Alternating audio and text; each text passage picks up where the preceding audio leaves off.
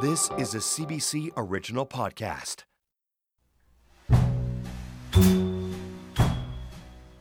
You are listening to an update from Someone Knows Something from CBC Radio.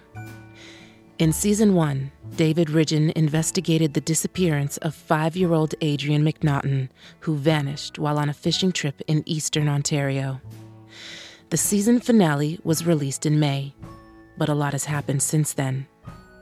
This episode contains spoilers, so if you haven't already listened to Season 1, keep that in mind. You can listen from the beginning at cbc.ca/SKS or download episodes on iTunes or your favorite podcast app.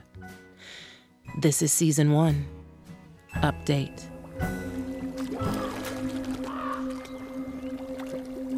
These guys are now looking, and they're looking hard. I'm up at Holmes Lake. It's a really beautiful November day. Got the divers here again for dive number 3. I can't see anything anyway, so you know what? Let's just blow the silt out of the way. SKS Season 1 ended after we finished a dive and tried to talk to police. After SKS Season 1 ended, the police came to the McNaughton's house and talked to them. During Dive 2, which happened after Season 1 ended. We're here again in Holmes Lake, and we're going to start sifting silt. This is detritus from the bottom of Holmes Lake, dredged up by the divers here. We're searching for pieces of bone or rubber. This is where the dogs responded to something in the air. You reach down into it, like, are you feeling bottom, solid? I was trying that. Even here, we're only, 3 feet from the shore. Yeah. Easily going down a foot into the mud to hit solid bottom. And that mud is a mixture of mud and tree branches. Sifting through the silt to look for remains of any kind, like bone or What's this?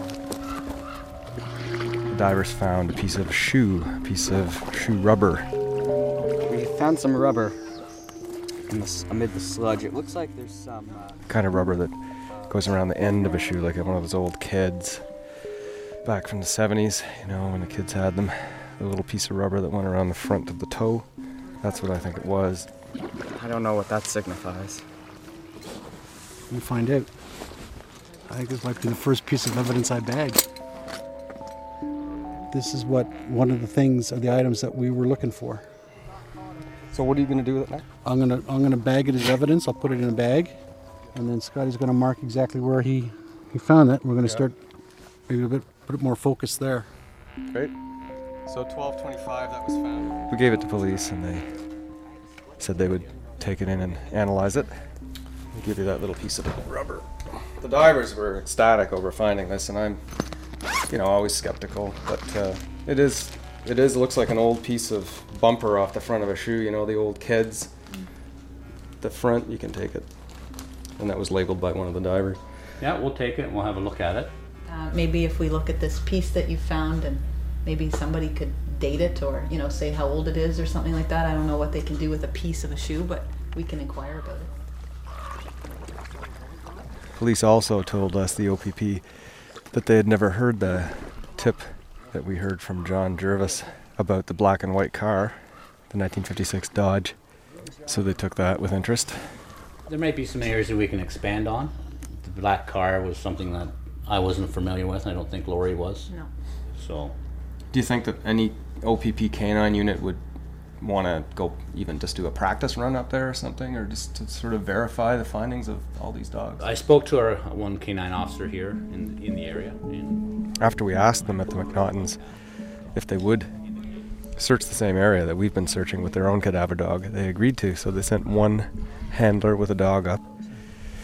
The handler reported that they weren't able to see any actions happening from their dog. So after that, Kim Cooper came back up with another dog handler and 3 dogs. And she noticed even more pronounced actions on behalf of her dogs.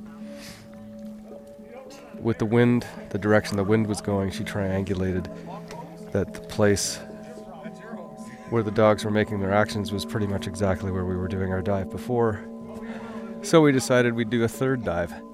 So we've all gone through the plan, or read parts of it. We're pumping sediment from the bottom. We're going to do that ashore. And to get to the third dive, you can go around the tree kind of like this. Yeah. And up. Why don't I do either or? Since there were so many logs on the bottom of the lake near the shoreline, we decided to come up with the approval of the Ministry of Natural Resources and took several of the logs out of the way, moved them, shifted them.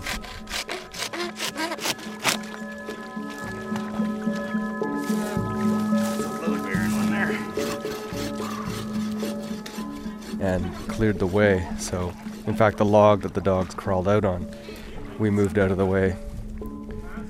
And right now, as I'm looking at the lake, the divers are standing right there, right where we removed the logs. And they've got a pump and a boat, and they've got lots of tubes and basically pumping the bottom of the lake.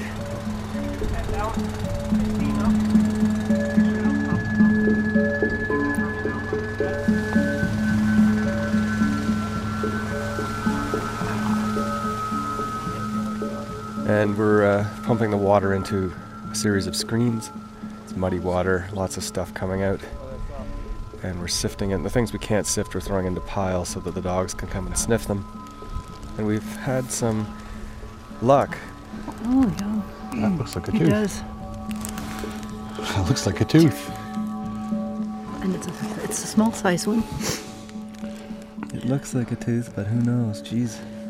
It's got the same kind of light at the bottom, darker at the top root, a small baby tooth type thing that would have been maybe even not erupted yet. We don't know if it is, but it's got the consistency of one. But we've found something that looks like a tooth, and could be a baby tooth, like an unerupted baby tooth that was below the gum line, perhaps. This is a human tooth in 8 feet of water. All right, about 20 feet from shore, in the location where he disappeared.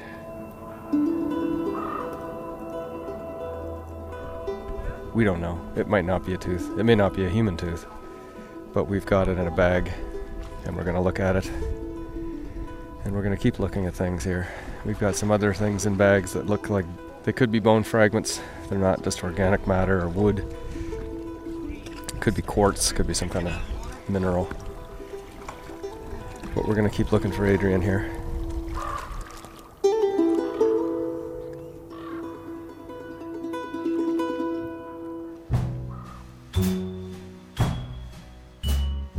You have been listening to Season 1. Update. The items that were discovered in Holmes Lake are currently being analyzed. We'll let you know the results as soon as we have them. Visit cbc.ca/SKS to see a 360 video of Holmes Lake, along with more information on the Adrien McNaughton case. Someone Knows Something is hosted, written, and produced by David Ridgen and mixed by Cecil Fernandez. The series is also produced by Chris Oak, Steph Camp, and executive producer Arif Noorani. Our theme song is by Bob Wiseman, with vocals by Mary Margaret O'Hara and Jess Reimer. I will never stop, my love. I will never sleep. Something here is precious, a memory I keep.